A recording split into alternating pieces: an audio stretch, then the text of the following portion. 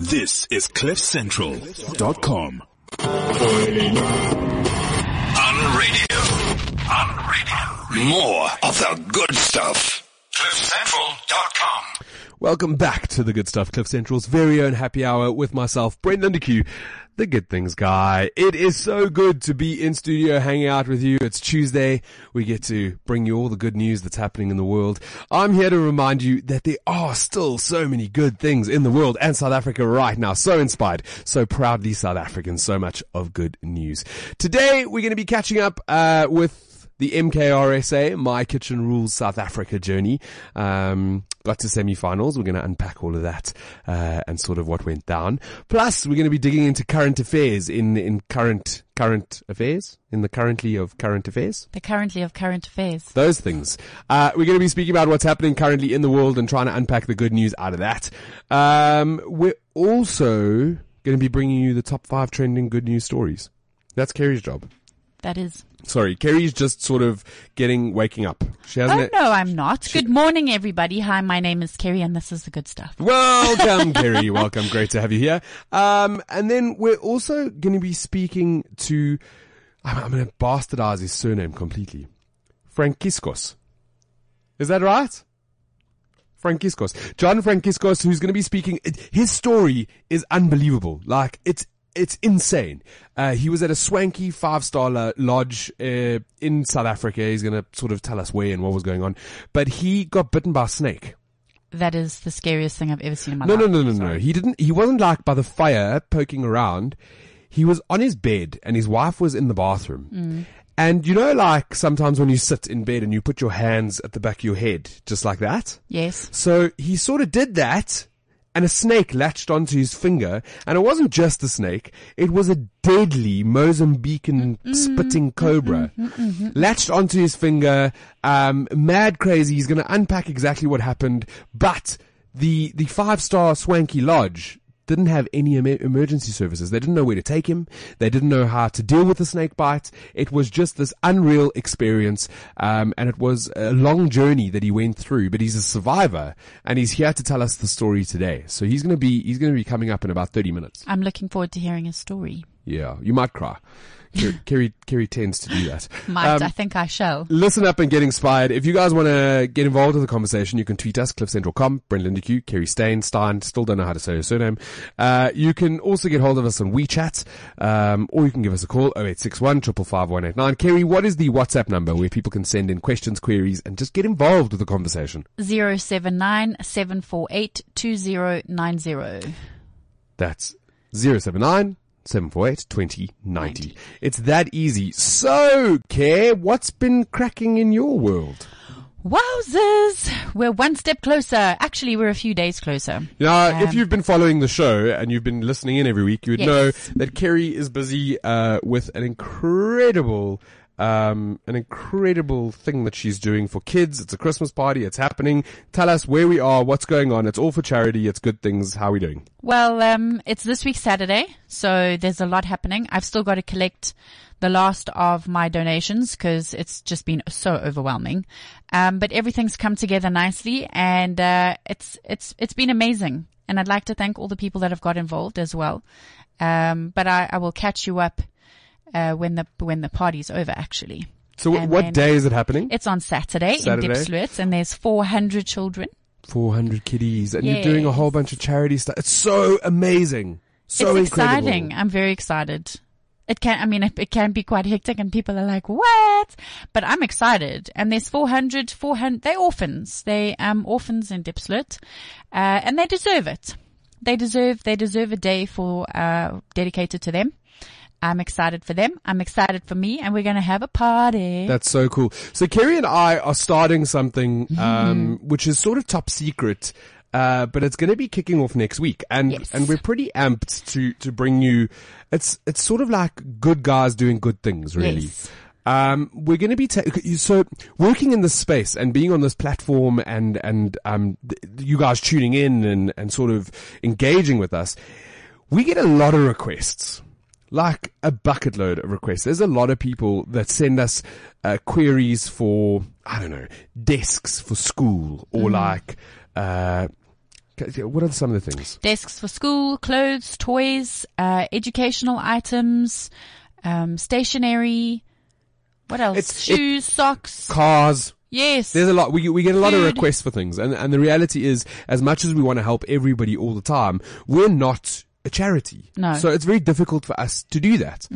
But Kerry and I were discussing something over the weekend. And we've realized that we have this amazing platform where we can do good. And we've got quite a couple of connections that we can do good with. And people that want to get involved. So next week we're going to be doing good things. And we're going to be doing it live on air. It's like a Christmas wish, but it's an everyday wish. It's I'm got nothing to do with excited. Christmas. It's got to do with doing good things. It's our Tuesday wish. Which is our Tuesday wish. I like that. Our Tuesday good stuff wish. I like that. I don't know if this is going to work. I'm going to try to play, but this is, something that I've been a part of for the last 13 Really? weeks. This is the best.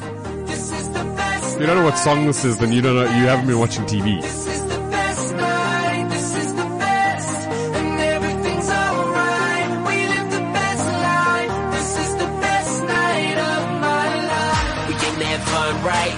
Feeling good, yeah, we alright. Got one night, live one life. That's a wrap. What an experience. What an absolute journey. Amazing adventure. Yeah, so we made it to the top 4, which I don't think is too bad. 13 weeks on TV, top 4, and it's been an incredible journey of cooking and experience, and now I'm rambling. What was your favorite moment? There's so many, but I guess if I have to choose a top 2, it would be Edith Venter loving our canapes, and Ruben Riffle asking for one of our recipes. Yeah, I don't want to do dessert like that again in a hurry. I'm sorry. That was absolutely crazy. What was your favorite challenge? Has to be the street food challenge. There was something about the energy of that day, and we were rocking and rolling. We were cooking. We made over 180 lamb kebabs.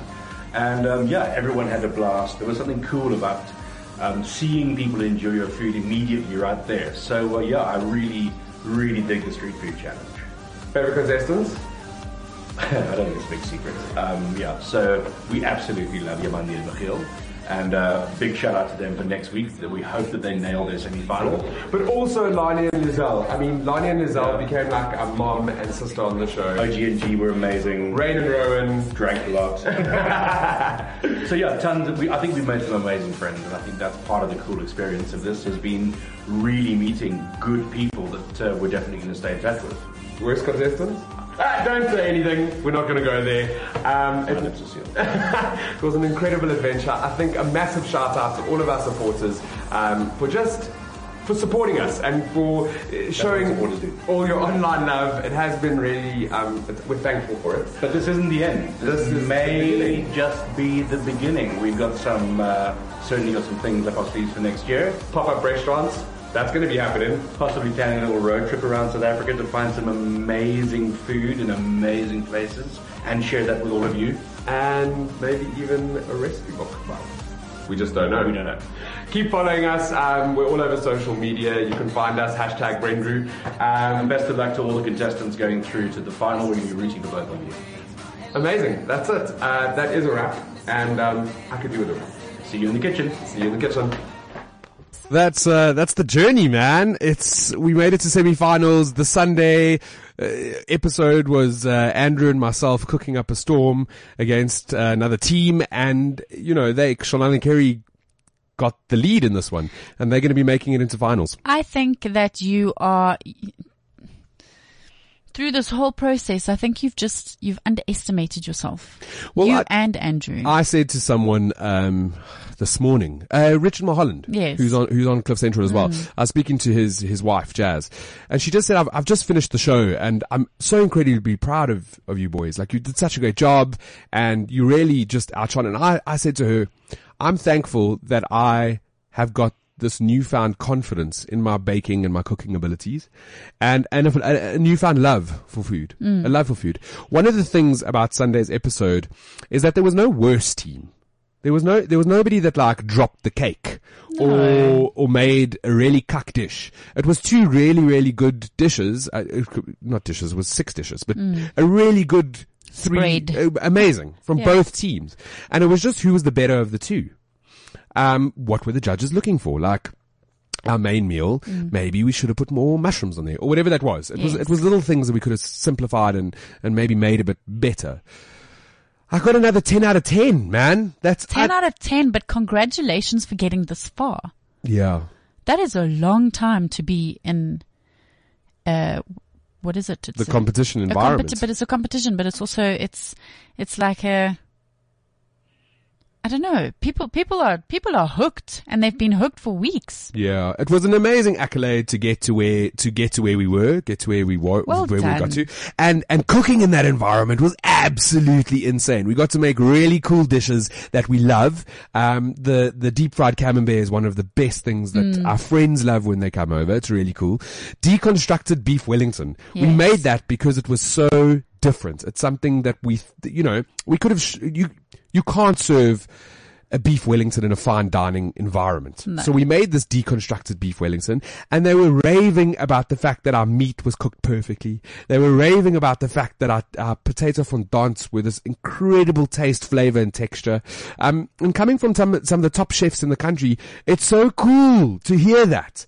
And then for our chocolate fondant, we got a 10 out of 10 from Ruben Riffel, which I'm blown away. That's quite a, that's Blown quite away. a- And he asked me for the recipe. He's like, you got to give me the recipe. And all I can say, chef, is that if you visit Good Things Guy, the chocolate fondant recipe will be on there in 2 days' time. I'm letting them out 1 day at a time. Okay, well, I take my hat off to you for being on a reality show like this, and I don't know, I would not be able to have Well, you know that I don't think I'm strong enough. No, you'd be strong enough. No, I don't think so. I have anxiety issues. I'd be a wreck.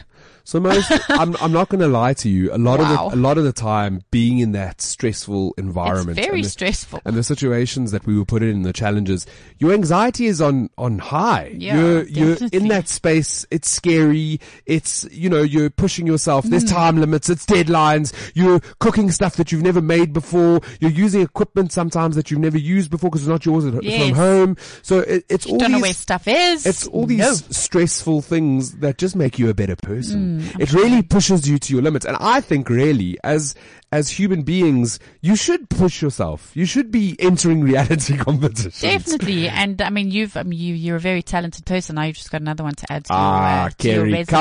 come on. Now look. You're making me blush. You're making me blush. No, for reals, man.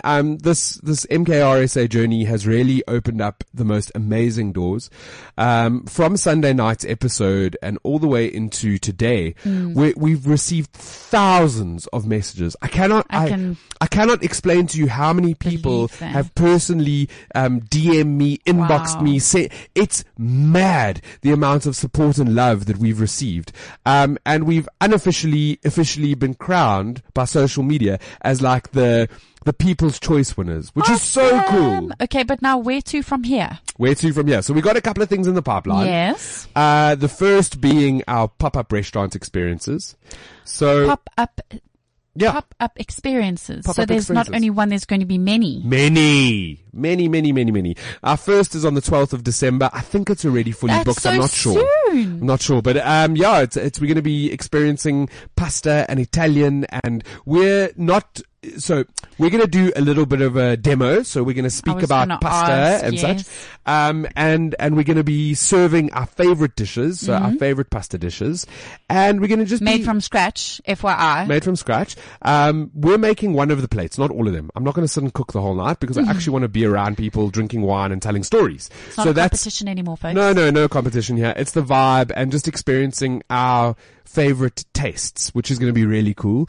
And then next year we'll do a couple more around the country, which I'm excited for. That's very exciting. So that's the first thing. The second thing is the recipe guide, the recipe series on Good Things Guide, which has gone live, and we're putting up all sorts of recipes there. And hopefully one day that will turn into a book. Yes. Because I'm just collecting Coffee them. table book. A coffee table book. Hashtag Not a Brendu. kitchen, not a recipe book, but one it's a coffee table I book. like the idea of It's a story recipe book. That's it. So live every day we put a recipe out, which Yes. people are loving, and they're downloading and sending us messages as well, just letting us know that they're trying our food, which is cool. And then the third the biggest thing, and the website will be live in a week or two.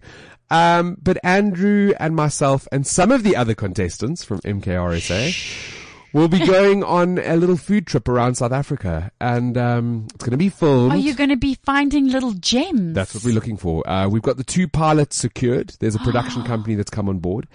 And we're going to travel around the country and just eat really good food and meet cool, amazing human beings and speak to the chefs and find out their stories and just like good stuff. I love that. Yeah. Because now you're going to go and find the hidden gems and you're going to reveal them to all of us. So it's one of the biggest things is Andrew is just absolutely besotted with drivers, divers and dives. Yes. Drivers, dining, drivers and dives. I'm not getting the name right. Triple D. We call it Triple D. Triple D.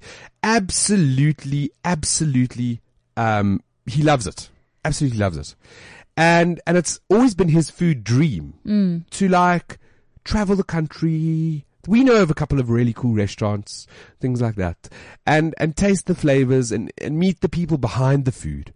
And for that to be put out on TV, hopefully, because we're only shooting the pilot, but it would be really flippin' amazing to bring those stories to life. That's awesome. I love that. Yeah. So the website's going to go live in about a week or 2 for that, and I will send out all the details. So all of this is happening before the end of the year. It has to, Kay. Goodness. You don't sit on your laurels. No. Life is about action. Yes, it is. You either make it happen or you don't. Guys. That's amazing. Yeah, it's exciting stuff. And yeah, we want to get all the public involved as well. So one of the things that we're going to be doing is, actually it's top secret. I'm not going to tell you. Okay. So then how do we get involved? We don't. When we're ready, we'll talk about it. Okay. When we're ready, we'll talk about it. You know what I'm saying? Yes, I agree. Okay, when you're ready. That's all I'm saying for now. Every week, Kerry and I get to bring you the top 5 trending good news stories. This week is no different. Kerry searches the internet, scours it to find you the top 5 stories that we think are just necessary and newsworthy, and we should be talking about them. So, Kerry, what do we have at number 5? South African Animation Agency wins its first BAFTA award. How incredible. So I've been to their studios in Cape Town. Yes. Triggerfish is built in like this old, or I don't know if they've moved, but they used to be in this old like farmhouse vibe. Mad. Like beautiful. And they make the most awesome animations in Cape Town that are internationally recognized. It's a Cape Town agency. They I have are such doing a beautiful image in my mind right now. I promise you, the guys are sitting at their desks looking out the window at the sea. Like it's on like this wine farm vibe. It's amazing. No amazing. wonder the creativity flows. And the quality of work that they're pushing out is world renowned, well recognized. And after 2 years of being at the BAFTAs and sort of, it's the British, the British Academy of Film and Television Arts. I would have bastardized that completely, but at the BAFTAs, after being there and being part of them and being nominated for 2 years, they finally received an award. They're from Cape Town, guys. This is a Cape Town, like how incredible. I think that's amazing. Hashtag proudly South African stuff. Proudly South African. So cool. So cool. Yeah. So, I mean, that story we'll put up. It's for, what show is it for? It's for, a Roald Dahl series. Terrible, ridiculously bad nursery rhymes or something. I'll have a look. I'm looking. Oh, Revolting Rhymes. That's it. Revolting Rhymes. Yes. Revolting Rhymes. Really cool. I'm so proudly South African. So proudly South African. We're going to put that story up online, guys. so that you can also watch the trailers, because you can see the animations they've made. It's world class. It's not like the stuff that they're pumping out onto. No. Anyway, what do we have at number 4? Now, I put the story in here because we're getting to that time of the year, celebrations and all that stuff. 3 reasons balloon releases are bad for the earth and 3 alternative ways to celebrate. I must say, it is bizarre that, we need to actually tell people this. Yes. Like, human beings, it's 2017, balloons are bad for the flipping environment. If you don't know that by now, I don't know if we're going to survive as a species. Mm-hmm. This cuck idea of releasing balloons into... So many of them. And all the time. Hundreds of them. All the time. I was at a venue, I'm not going to say where because I like the venue, but someone was having a little birthday party there, and they brought balloons, and there was a bit of a gush of wind, and the balloons took off. Yeah. It wasn't planned. They weren't going to do an amazing balloon release, but here's here's the fact. The fact that you had balloons tied to the chairs means that they were going to go drift at Somewhere. some point. Some point. But okay, so this is 3 reasons as to why they're terrible and 3 reasons as to what else people can use. I'm not That's going to give them why it's correct. terrible No. because it is terrible. Yeah. But Kay, if you can just say, here's something else you could do instead. Okay. So you can plant a tree in memory of a loved one. So I'm just going to give you can go on and read all 3 of them. But plant a tree in memory of a loved one. Throw a seed bomb. Okay. So What is a seed bomb? So wildflower seed bombs are also a great way to create beauty without pollution. Once again, the wildflowers that are indigenous to your area, it is as simple as rolling the seeds in dry clay and letting it dry. The clay balls will disintegrate in the next rain and the seeds will begin to germinate. So you can That's cool. So you're actually planting Yes, trees. Exactly. Can you And throw then- a seed bomb at a bride? I would it don't be- think that would be pleasant. Maybe just seeds. Potentially, yes, because a lot of people they actually use seeds at weddings Or because rose petals. yes, because after the wedding, then the birds come and they eat the seeds. So, it's less pollution, it's less tidying up and, Just interesting fact, sideline here. Yeah. I saw a thing on Facebook yesterday from a park. Yes. With ducks, where it gave a big sign saying, please do not feed the ducks bread. Yes. A, it's not healthy for them. no, it's and not. B, the bread that they don't eat, it rots. And it actually, yes, and then it becomes, there's algae Yeah. and then you can actually poison the ducks. Correct. So they were saying like throw seed, throw Yeah. lettuce. They gave all these different points. Anyway, next. So number 3, if you want something more sturdy, you can donate a bench, a bird bath, or you can build a bird bath, build a bird house, or paint rocks and leave them in places that mean something. Oh. Much better than releasing balloons. I like the idea. And then just leave happy thoughts all over the place. Put it on something. Just don't do the balloons. We're going to put that up online so that you can read the full story and the do's and don'ts and all those things and get some inspiration. What do we have at number 3? Giving Tuesday. That's today. Yes. The Today. day that comes after Black Friday and Cyber Monday. So we've done Black Friday. Oh boy, did Black Friday happen. Then we did, and can I tell you something? Yes. People were sharing videos of the Black Friday vibes. Yeah. And they were like, how ridiculous, how stupid, why are people waiting in these queues? And I'll tell you why. The videos that were being shared all over social media, they weren't from Dion Wired, Brew. They were from Checkers, and it was people that wanted to get baby formula and game as well. and beans Yes. on special Yeah. because the reality of South Africa is we've got a huge population, a proportion of our population that live in poverty. So it's really sad to see that. And I implore all of these big supermarkets and all of these food chains, the grocery stores that got involved with Black Friday and that had all these specials to get rid of old stock, to actually just be cheaper. Yeah.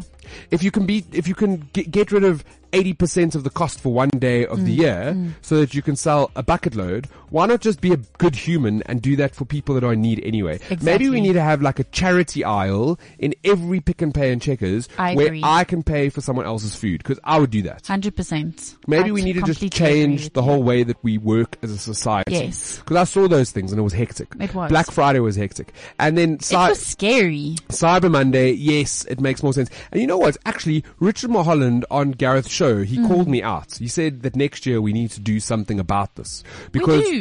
Yeah, no, in a good way. He was like, Black Friday, yes, it's an American tradition that South Africans have brought on board. But why are we not bringing like the thankfulness on the Thursday before? That we're all thankful for something right Because now. that's exactly what it's. Right, no. Right now. What are you most thankful for right now? What am I most thankful for? Gratitude. Life. Life. I am most thankful for that, and having the ability to be able to. I mean, I'm thankful for me because, I mean, I have different platforms. I can do good for other people, and I enjoy it. It makes me happy. And I'm if thankful I have for to that. just shoot it out there right now, I'm thankful for Cliff Central and this platform. Yes, That exactly. we're able to do good That's things, it. tell good stories. I'm so excited to speak to John and Daniela, who's going to come in here to speak about the Snakebite stuff. Like, that's stories that maybe other people wouldn't have heard before and wouldn't have Exactly. known. And by doing that, we're able to actually make a difference. There's someone that's going to listen to the story, and tonight they're going to be speaking to their mom, and they're going to be like, Mom, you guys are going to the lodge in December. Has it got emergency services? FYI. You know what I mean? So that I'm thankful for that right now. But that's That's something that we need to do next year, is be thankful. Right now, there's a trend that started called Giving Tuesday. Yes. And that comes after Black Friday and Cyber Monday, because now you've bought all this cuck, you've got all this stuff. Exactly. Why not clean out your cupboards and give back to someone else? True. Giving Tuesday, is that what it's called? Yeah. Giving Tuesday. Giving Tuesday. Hashtag Giving Tuesday. So let's give something away today that you no longer are using, or that someone else could use instead Or of maybe you. you bought too many things on Black Friday. You can just give them away. Okay. Yeah, there we go. So we're going to put that up online. It'll give you some ideas. Don't line your lounge with cereal boxes. Give some of that stuff away. There we go. Now we've got, we'll put that up online so that you can click on and sort of see who's looking for what and how you can get involved. What do we have, I think, at number 2? 2, yes. I'm like, 4, 2, what are we doing? A Pretoria couple took their domestic helper and gardener to the sea for the first time. Did you? I love You're it. just smiling at me. Because it's such a beautiful story. Yes, So this Pretoria couple, they used their 11th wedding anniversary. They were like, you know what? We could go on holiday and have a great time and celebrate, but actually, we're going on holiday as a family. As a family. We're going on a family holiday and we're taking you to the sea. For the first time, it was their first time on a plane, first time going to the sea, and they just had the raddest time ever. And it's a feel-good photo collage. Like, It's just going to make me cry. Can you see them looking out the window? it's so adorable. So we've got all those photos so you can actually see their holiday, and they had this amazing time. Imagine going to the sea for the first time ever. Imagine getting that experience. I can imagine, because we have been to the sea for the first time. There we Don't you go. remember? I do remember. Yes. I do remember. Very cool. I remember my mother shouting at me, telling me not to run on the beach because it's dangerous. Okay, but imagine being 70 and I going know, to it's the sea for the first time. amazing. So it's a really cool story, and the photo collage will make you feel good things. It's a feel good story. We're going to put that up online as we always do. What do we have at number 1? And the new Miss Universe is South Africa. Did you know that this? So you know what I love about humans? Wait, actually, can we just unpack this, please? Because Okay, before go. our show, Amanda was talking to us out there. Okay, she's whoa, pause. I have to do this sometimes because Kerry doesn't understand that she's on radio. Yes. And some people might not listen to Gareth Cliff's show, and they might not know who Amanda is. I was going to explain. Okay, so go. She's a millennial and she's on Gareth's show. Okay, she's young. She's like, She's hip. she's hip, she's happening, she's funny. The fact that we say hip means we're not hip. So when she said to me, what is so amazing about Miss Universe? We had to unpack. Okay, so Ben was sitting there as well, and we had to unpack it for her. Miss South Africa, when we were young, was an event. We all got together on that Saturday to watch Miss South Africa. Okay, got together because it was a big thing. It was a reality show. We didn't have other entertainment. It was a huge thing. That was our reality TV, and we only had like 3 channels. Exactly. So it was exciting. 5 channels. So then when Miss South The lucky Africa people won, had 5 channels. it was amazing. And then they went on to Do you Miss remember World. when Mnet was on 7? Yes. Mnet was on 7 and Supersport was on 4. And those little decoders. Like that's Big decoder with the millennials, blue and that's the red. all we had. Yes. We had 5 channels. 5 channels. So I explained the Miss South Africa thing and how big it was. And then I explained Miss World and Miss Universe because that was the next step. So this, for a lot of people, is a huge thing. And I mean, she's Demi. Demi is 22 years old. She is the second one to win Miss Universe. Well, second to win since 1978. Second South African. Second South African since 1978. But I think she's the 67th human to win, like, because there's been 67 pageants. Yes. But the only people that ever won Miss Universe are Earthlings. They're Earthlings. There is no other, there's no was other just- planet sorry, I'm involved. being such Okay, a thanks stupid- for that, such Brent. a stupid joke. But it's called Miss Universe. Yes. Like, what about the other? There are no other planets involved in this, okay? Just our planet. Earth. Just Earth. So she's actually Miss Earth. She's not Miss Earth. Miss Earth is completely different. Do There's not a Miss mix Earth them. as well. There is a Miss Earth. Is there a Miss World? Yes. Miss Constantinides has been on our show. She runs Miss Earth. Okay, but now I'm Dearie. confused. There's a Miss Earth, a Miss World, a Miss Universe. Yes. Okay. Mrs. South Africa, Mrs. World, Mrs. what, everything. Someone needs to unpack that because I don't understand. So another day. I'm very But proud. I'm very proud that she became Miss Universe. It's really cool. It's a really awesome title. It's huge. But I was going to say, you know what? Humans are so funny. Are we? Human Tell beings us why. are funny. So we I wrote a story, or like Good Things Guy reported on a story about how you could get involved and you could help Miss South Africa to become Miss Universe. Okay. And there was this whole process that you could tweet and you could you needed to use a hashtag. Yes. And the story didn't do well because I can see who's on, like, I know what stories do well and what don't. Yeah. So the story didn't do well and the hashtag didn't trend at all. And then you were thinking, oh, poop. No. I didn't have any, I was neutral. I was on the fence. Yeah. I didn't really, I was like, I report on stories. I don't care whether they make it or not. Yeah. But the reality is that the majority of South Africans were like, meh. When they saw it, meh, whatever. I'm not going to tweet. Nah. I'm not going to, it's too much work. Yeah. And then she gets crowned as Miss Universe and boom. Everyone explodes. Yeah. And apparently in South Africa, every single person has got a photo of themselves with Miss South Africa, except for me. Well, you missed that one, Brent. The amount of people that put I up know. photos of like themselves with her, she has been in a lot of photos. Huge amounts. Okay, but my point is that when we actually had to do something, when we had to help her, We didn't. We didn't. No. The Twitter, Shocking. The Twitter, like, the Twitter hashtag didn't even get into the top 20. It didn't trend at all. That is very sad.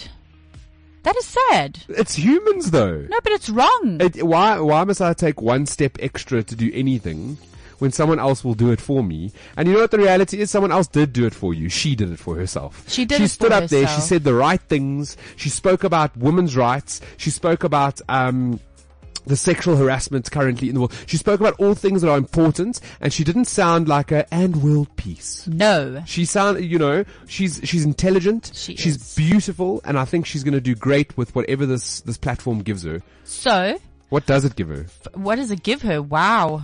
She's been whisked off to some hotel, and she's actually got some massive hotel over there. Okay. I don't know how is that relevant or good? She's been taken Because to a hotel. She won Miss Universe. Yes, and she's been taken to a hotel now where they will explain to her what she needs to do for the year of her reign, which is massive. It's worldwide. I don't know if Kiri knows what she actually has to do. They took her to a hotel.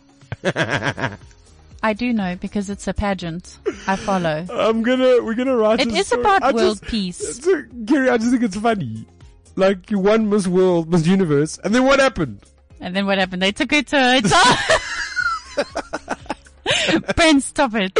So we're gonna Go read the story and you find out what I'm gonna actually publish a story of what Yes, actually happens when you win Miss exactly. Universe, because we clearly don't know. Okay, so from the good stuff, Demi Lionel Peters from South Africa, congratulations. Congratulations. We're glad you made it to a Enjoy the hotel. hotel.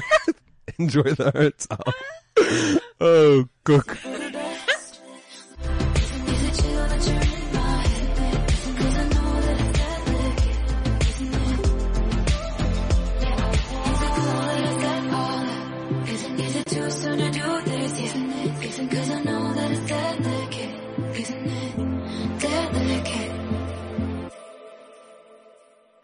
And my love story with Tay continues. That's Taylor Swift. She's my one.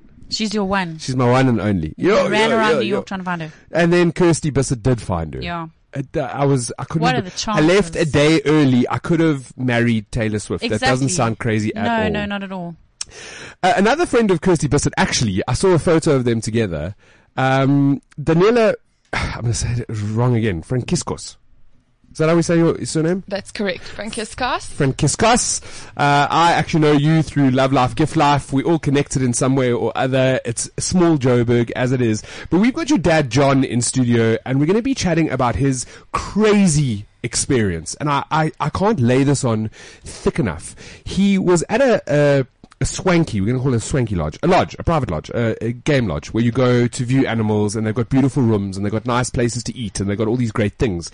And he climbed into bed. It was time for bed. His wife was in the bathroom, and he put his hands up, like sort of where the pillow goes. Correct. And a snake latched onto your finger, John. Yeah. It literally latched onto your finger. I couldn't imagine what that experience is like. What did you think was going on as that happened? Like, you put your hand, there's something, It wasn't only one finger. Let him tell you the story. Yeah, it was quite an extreme experience because we just had finished dinner and you said Carol was in the bathroom. No, my family, Carol with the other guests we were with, they were still having a drink at the pub and the girls were tidying up and putting things away, and I went to the room to lie down. So I got undressed and I lay on the bed and I put my hands behind my head, just relaxing and contemplating the day. It was probably about 9:30 in the evening. And I felt this horrific pain in my right hand middle finger as the snake bit on me. But as he bit on that finger, he coiled on my left arm. So you had a snake attached to you two ways. Yes. So as he bit, he coiled, and then I realized, I said to myself, "Geez, I'm not in those words. I've been bitten by a snake." And I ripped my right hand out of his mouth, tearing the teeth. So my middle finger was quite badly torn and started bleeding. And at the same time, I actually stood up off the bed, and this snake, he obviously being latched on my left arm, as I pulled my finger out of my right hand out of his mouth, he turned and he grabbed my left hand, latching on to my little finger and part of my palm of my hand. So as I stood up, my right hand was already going into shock, and I was looking at it and saying, "What the hell's going on here?" Because I guess it's incredibly overwhelming. It's something you can't really explain, and it happened so quickly that you're sort of looking at it and saying, "What is going on?" And here the snake now is latched onto my left hand. I'm holding them outright in front of me, and this thing's probably 1.5 meters or 1.6 meters long because he's latched on, he's hanging down, and he's got a coil on the floor, and I'm looking at him and he's chewing. He's just chewing at my hand, and I'm looking at him and saying, "What have I done wrong? It's enough now. Leave me alone." Thinking, should I grab him? I don't know how to handle snakes. So I just stood there whilst he chewed at my hand. How long it was, I really don't know. Eventually he let go and he fell to the floor. I looked around the room and said, "What can I kill him with?" Not seeing anything, I then said to myself, "Well, hang on a sec. You've got to stay calm. You need help." So I opened the door. The snake went out through the door, and I went out, heading towards the bar area where there were some people still having their drinks. And I stood there probably 100 meters away, and I said, "Guys, I need help. I've been bitten by a snake." And I turned around and went back to my room and lay sideways on the bed until they came. John, did you know at the time that it was a deadly Mozambique spitting cobra? Did you know that what had just happened to you could possibly take your life? I knew it was a cobra. I love the bush, so I am able to identify certain snakes. So I knew it was a cobra. I did not fully understand the effects of his venom or what it is. And I knew that could be life-threatening. So as I was lying on the bed, when eventually people came, I started talking to my wife and saying, "You guys, you need to listen to me because I'm going to tell you what my symptoms are. So should I pass out or lose it, you actually know what I was going through prior to passing out, and it's critically important for the doctor." So there I was, lying on the bed, trying to say, "Guys, this is what I feel. My heart's still exaggerated. I can breathe properly. My hands I've got horrific pain," and so the process went. The game ranger come lodge manager, he was called and he came with a book, and he tried to make sure that I identified the snake correctly. And that was all. There was actually nobody there with us who had any clue as to what to do. So the lodge itself, no one knew where the nearest hospital was. They didn't have what would you call it? Skills. They didn't have the skills or a protocol to be able to say, if there's an injury of any sorts, this is what we need to do. The nearest hospitals are here.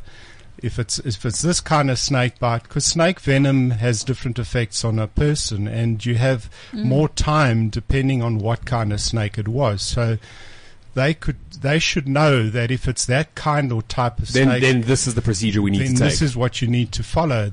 We don't expect the lodges to administer medication unless they have a skilled doctor on site, because you can't. But you do expect them to know whether to tie a tourniquet, whether to tell you to put your arms down or up or sideways. How they should take control of the situation, and because we don't know. If you're booking yourself into a lodge, if you're going to stay somewhere, I don't know anything about snakes or spiders or poison. Yeah. It's not part of my repertoire. Yeah, Well, I suppose you put your trust in the lodge. Like, they will know where the closest hospital is. They will know how to deal with stuff. Move on from there. Yeah. So anyway, once this had happened, we eventually got hold of an ambulance. We'd phoned my son and my daughter in Johannesburg.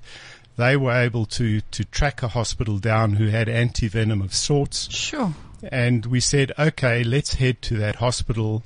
We tried to find an ambulance. How far was the hospital from the lodge? It was about 2 hours drive from what I remember. And remember, 2 hours? I wasn't all there.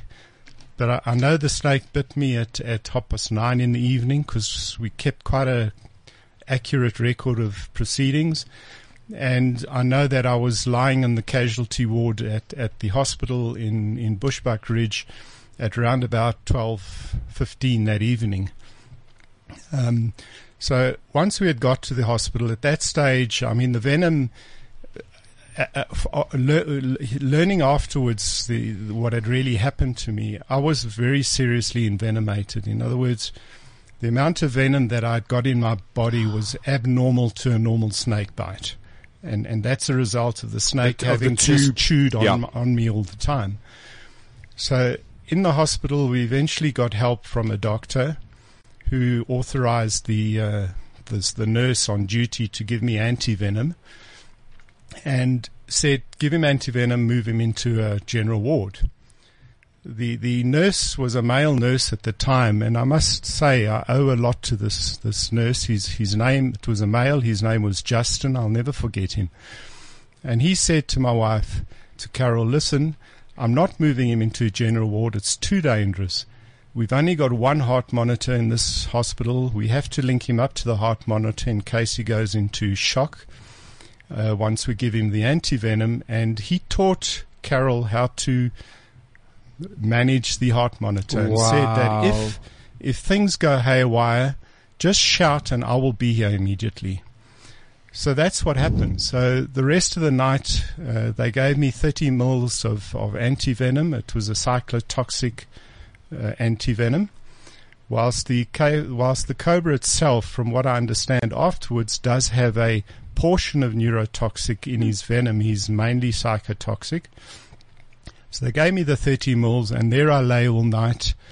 At that stage, I was vomiting profusely. I was peeing a horrible solution, and I had quite bad diarrhea, which are all symptoms of the bite. I don't know, coming in and out of consciousness through that night. Anyway, in the morning, they moved me into a general ward where we stayed. Come 12 o'clock, 12:30, still I had no doctor attend to me. My hands were horrifically sore, no painkillers, and Carol was beside herself. So eventually we managed to get a private ambulance to come and collect us. Finally got the hospital to release us, and we went to the Nelspruit Mediclinic, which was another 2.5 to 3 hours away. We got there, and the Mediclinic wouldn't accept us, so they pushed me into casualty. The nurses... What was their reasoning behind not accepting you? They had sent out a notice to all the ambulance services saying they are full, and they cannot accept any further patients. So, But it's Nelspruit. There's nowhere else to go. At that stage we were really at the mercy. We weren't. I certainly wasn't thinking, and my family, they were obviously trying to do the best they could with very little knowledge. And Dan, you were was the best hospital. You were stuck in Joburg, sort of working around all this stuff happening, and Nelspruit is far. We actually all arrived at the hospital at the same time. Don't ask how my brother and I did get there. But soon as my dad had left the government hospital, my brother and I got into our car from Joburg and just drove down to Nelspruit. Sure. So That's we a all, drive. for some reason, I don't know how it worked out, but we all arrived at the same time. But there was also, so in the background, you're not there. You have no idea what's going on. No. You're sitting in a car traveling to, you don't know what you're going to find when you get to the hospital with your dad. It must have been absolutely traumatic for you as well. Yeah, it was, but we're just grateful he's around. Anyway, the story continues. So eventually, they did. Anthony, through his various means, he had got hold of a surgeon at the hospital, and that surgeon sent a message down to casualty saying you will accept that patient, which they duly did. And then I started to get proper medical care. So it was a bit of a roller coaster after that. The first 4 days of being there, I think I was pretty much critical, not sure whether I would get through or not. My hands had started swelling extensively. The surgeon eventually said to Carol and my children, listen, we need to do a fasciotomy on his hands because his fingers are starting to go blue, and if we don't relieve the pressure, he's going to lose his hand quite quickly. So that's what they did. Was this all from the venom? Still this was from the all venom? From the venom. It's pure. It's everything that happened from here on, I believe, was as a direct result of the envenomation that I got. So they did the fasciotomy, and then they put a type of sponge into the wound with suction pumps so that they could suck the sort of, I don't know what you call it, but there's a liquid, when you get a wound or a graze, you get that fluid that as your body tries to heal. So they suck this fluid away, and every 3 days they would change this dressing on me, which was horrifically painful. And one thing I must say is that the support I got from our family, I'm sorry, I'm just quite emotional, but the support I got from our family, from my brother, my sister during this period was actually unbelievable. And I think all of that just shows you how strong family bonds are, and how people, irrespective of situations, they're there to help you. My brother drove just for the day. He drove down to come and see me, just to see for himself. My sister came past, my niece came past, all of them from Joburg. So as this story progressed, one thing that really did disappoint us is the total lack of interest from the lodge. We never really got any phone calls or follow-up to find out how we were. And that was quite disappointing in a lot of ways. I just want to, how long was the recovery period? Because I mean, you were in hospital, but then there's still therapy a lot after of complications. I was in hospital overall for 3 months. Sure. A period of 3 months. So what happened is I actually had a second surgery, which they had to do on my hand. During that second surgery, my lungs collapsed in theatre, and that was when they had to amputate my right hand middle finger.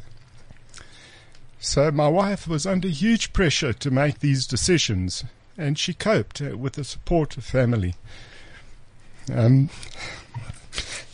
So it must be tough to go back and to remember those times. But the recovery period after that, so 3 months in hospital. So eventually we got permission to leave Nelspruit Hospital because it was quite stressful on us. and we transferred through to the Umhlanga Hospital, where they took over the proceedings. And there we were blessed with unbelievable doctors. These guys were fantastic.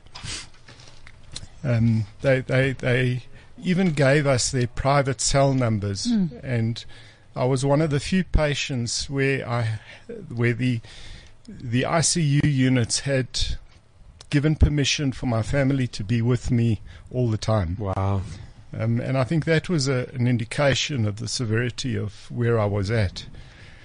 So eventually I had another procedure where they cleaned the wound, and once they were satisfied with that there was no more decay of the tissue, they left it for a week, and then they said, okay, we're now going to start this healing process. Experiences in that hospital were unbelievable. I used to look very forward, and this was in Nelspruit, if I may go back. Every evening or every shift change, the nursing staff on the floor that I was in high care, they used to sing a hymn, all of them. And if you had to listen to this hymn being sung by that nursing staff echoing through the halls, it was mind-blowing. It was something you have to experience. And another experience I had, which I really is worth a mention, was, I'm not a church-going person, but while I was waiting to go into theatre for the last operation, this was the last operation that you were getting. Yes, and this operation was to have my gallbladder removed because my gallbladder had gone. I call it fraught because there's no other reason. That's from the venom as well. Well, my view is it's from the venom. The doctors could not conclusively say that. They initially thought I had kidney stones, then they thought it was something else. But eventually, when they took this blob out, there was no kidney stones. It was just like a mushy piece of tissue. And whilst they couldn't conclusively say it was venom, they implied it could be. And while I was waiting to go into theatre, a scrub nurse came out of the operating theatre doors, and I was lying there with my wife, and I was saying, I've actually had enough. It's enough. I'm done. Oh. I can't carry on anymore. This is it's killed me. And Carol, holding my hand, said, you know what? She says, we've fought for you now for so long. This is another little milestone, and it's now time for you to fight for your life and your family. It's not about you anymore. This is about us. We need you, we want you, and you've got to be there. With that, the scrub nurse came out, stood at the back bottom of my bed, and said to us, because Carol was there, do you believe in God? And I said, right now I pray every night, and yes, I believe I couldn't have got here on my own. There has to have been somebody else helping me. And this nurse looked and said, well, I must tell you, you're going to be fine. There are angels above your bed right now. Sure. They're looking after you. You're going into theatre. Do not worry. And she touched Carol on the shoulder and said, he's going to be fine. Wow. And she walked out. We were quite emotional. Carol turned to the duty sister who was sitting right next to us, maybe 5 meters away, and said, please, can I have the name of that scrub nurse? I need to say thank you to her. This duty nurse looked at us and she said, what are you talking about? And she says, that scrub nurse that was standing at the end of our bed right now. And she said there was nobody there. Whoa. And it was quite mind-blowing. And as I say, I repeat that story because it was real. And it just told me that I'm being looked after. That there is the support structure. There is a support structure there. Yeah. I came out of theatre after a prolonged operation. Obviously, Carol was beside herself. She was very lucky to have a close friend sit with her and wait whilst I was there. And once my gallbladder was removed, I then really started my recovery process. And from there onwards, it was every day was just a day that I was getting better. The doctor who looked after me was in himself an angel. My hand was in a complete mess. I never looked at my hand. That's something else which I think in a lot of ways psychologically helped me, because Is that you were dealing with that? I never saw my wounds. When he came every 3 days to scrub and inject my wounds with a process called PRP, which he healed my hand with, I never looked at it.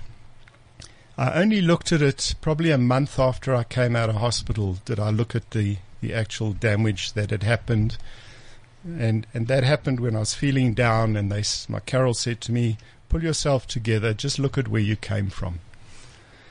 I had to go through extensive therapy, probably 6 to 8 months worth of hand therapy to get my hands moving again, and to get used to not having a missing finger, which I still struggle with today, but we're getting there.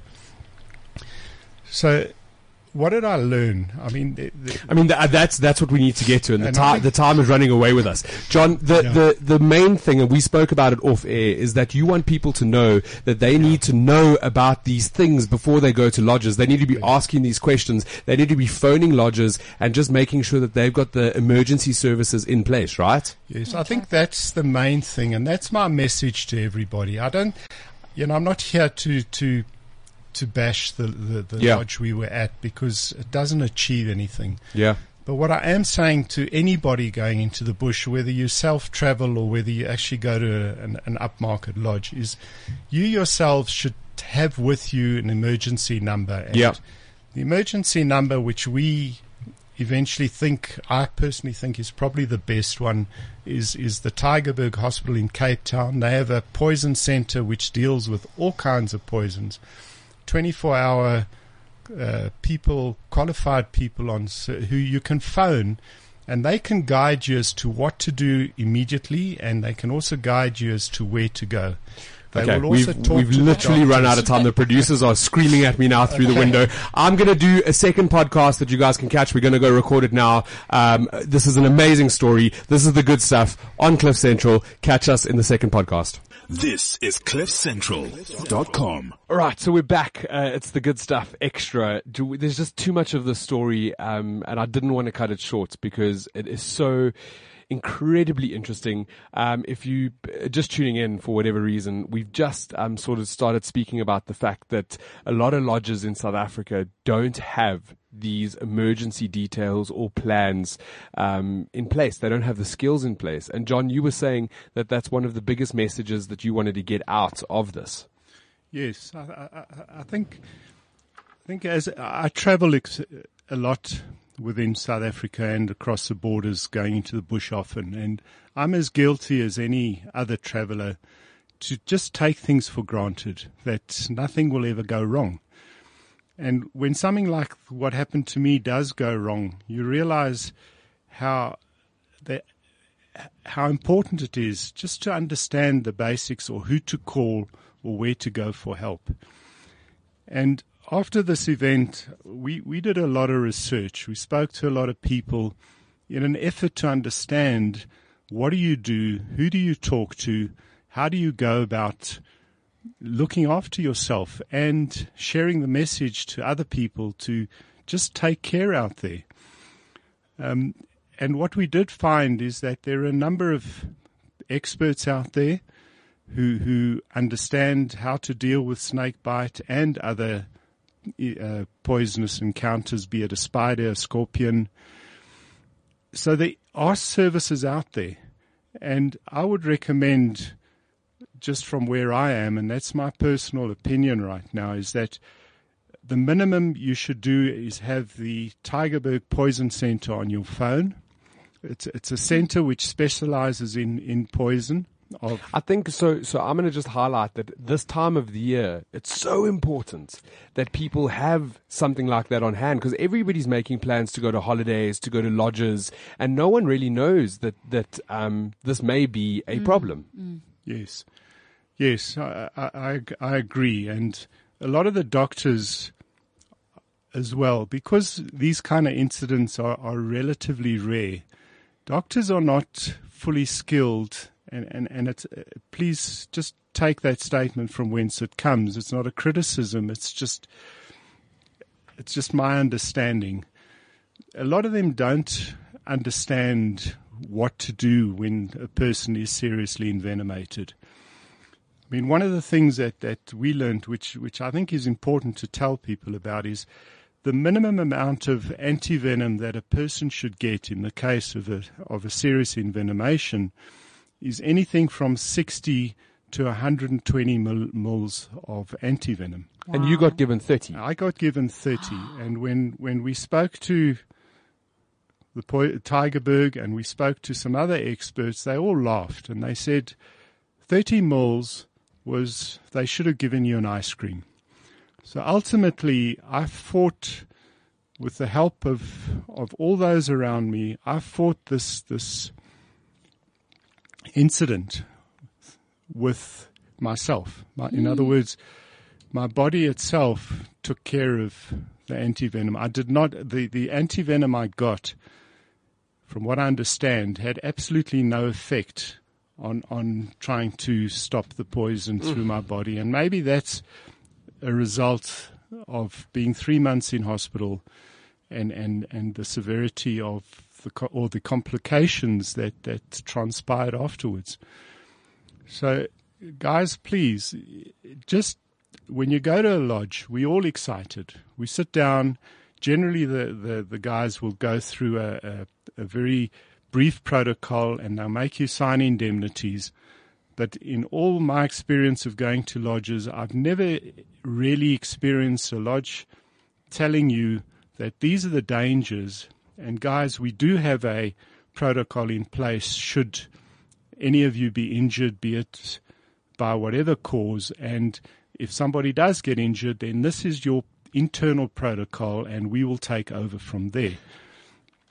John, I'm going to ask. So you've been through this traumatic experience, and you're living and surviving. Are you still going to lodges? Are you still going out into the bush? Yes, I love the bush, and it's like falling off your bicycle. You got to get back on it as soon as possible, and ride again. You can't just feel sorry for yourself. So you're back. You're visiting the wild. I'm you're going. Back. I was again blessed by very good friends, and I must be honest. I must say that the support I got by my family, my brother, my sisters was unbelievable, and all of that does keep you going. I have a very good friend, and he actually got me into the bush just for a weekend, 3 months after I got out of hospital. He took me to his private lodge, and we spent 3 days there, whilst my hand was still with a whole lot of prosthetic elastic bands and things trying to get fingers moving, etc., etc. I went. It was a little bit daunting, but we managed. And a couple of months later, still trying to recover, we got in the car with my wife. We packed a few things, and we just did a random road trip around South Africa for about 6 weeks, where we try to gather our minds, because the stress that we had gone through is absolutely horrific. And as of today, we are still on medication because we still have not fully recovered. I mean, this incident happened in March traumatic. Of 2016, and we are still going through a recovery process, and hopefully by early next year they're going to start weaning us off our current medication. Well, I mean, you've come into studio today and you've shared your story, and as traumatic and as scary, I had a listener send me a message saying she's listening to what you're saying and she's gone cold because you're so descriptive, and she can picture each and every moment that you went through. And even through all of that, I still think you're a positive guy. Like, very. You're like a walking miracle. When you walked in here this morning, we sort of brushed over what you'd been through and discussed what the outcome of the story that you wanted to get across. And your biggest thing is you don't blame you might be upset with the lodge because they haven't done much since then. They haven't got in touch, but you just really want your story to resonate with other listeners, for them to know that they need to have these details on hand, for them to be able to, if they face the same traumatic situation, that they're able to deal with it a little bit more differently. Yeah. No, that is correct. That is my message. You know, you can blame people and go into the negative zone. You actually achieve nothing, because all you do is you drive yourself deeper into the hole through anger and through frustration. We chose the other road. We chose the road of how do we turn this into a positive situation where we share our message, as horrible as it is, with people to create awareness. And that's what it's about. It's not to scare people. You know, every animal, every creature has a purpose. And a lot of people said, why didn't you kill the snake? They're horrible creatures, and they, you know, and do you have a fear and all of this? And I said, I am, when I see a snake or when I see a wild animal, a lion, a buffalo, you do have an inherent fear. But if you respect these animals, because every one of them serve a purpose. So to randomly go around and kill creatures because Makes no sense. it makes no sense. And yes, at the time, my immediate reaction was, how do I kill the snake? How do I do that? And I couldn't. I couldn't for a whole heap of reasons. And today, in some ways, I'm actually glad I didn't, because it would have served no purpose other than to confirm the identity of the snake that had bit me, for the doctors to confirm that it is psychotoxic, and that's the treatment. But there is also a little bit of a lack of understanding as to how much venom a snake injects into a person. Nobody really understands that, from what I've understood. So in some cases you get a small, like what they call a dry bite. Yeah. In other cases you may get a very small envenomation, and the treatments are very different. And that is why it's so important to have for yourself a contact number that you can phone. And if you give them the symptoms on the phone, they have so much experience. They know whether it's a severe or a mild envenomation, and they can guide you, and they will talk to the doctors to guide the doctor as to what to do. Because in some cases, you don't need to give any antivenom. You don't need to do a fasciotomy. There could be something else that they could have done if they had just the expertise and the knowledge. John, we're going to put all of these details up online. I'm going to make sure that the numbers are there, that the links are there, and that if someone Googles it, hopefully it can come up, and they can help themselves or someone else. I think your story is incredible, and I'm so thankful that you survived, so that you're able to sit here today and share that story with others, so that hopefully it can make a difference in their lives too. Yes. Well, I'm very grateful, and I survived with help. Please believe me, I didn't do this on my own. I couldn't have done it on my own. And I think right now, sitting here, the thing which I'm most grateful for is the fact that I am sitting here today. I am in reasonable good health, while still, as you could see earlier, a little bit emotional when I talk about the experience, because I haven't really spoken freely about it to this point. And I'm blessed in a lot of ways, because next week I have the privilege of walking my daughter down the aisle to give her away at her marriage. And I think that's absolutely to me, beautiful. That was worth living for and was worth fighting for. Sure. So thank you. I just say thank you to everybody, and a special thank you to my immediate family, my wife, my children, especially my brother, who made the effort so many times to come and see me, my sister. I mean, without the help of these people and the support, I don't think I would have got through this. And then there are those special friends, you know. Thank you, all of you. And thank you for allowing me to share my Man, story. it's just an Wow. incredible story, and you've blown us away today, and we're thankful to have you here. John, it's been incredible. Daniela, it's amazing. Thank you for sharing your dad's story with us so many months ago when this all started, and to have it now on a podcast is just absolutely phenomenal. This is the good stuff on Cliff Central, and we hope that you can use this wisely, this little bit of information. This is CliffCentral.com.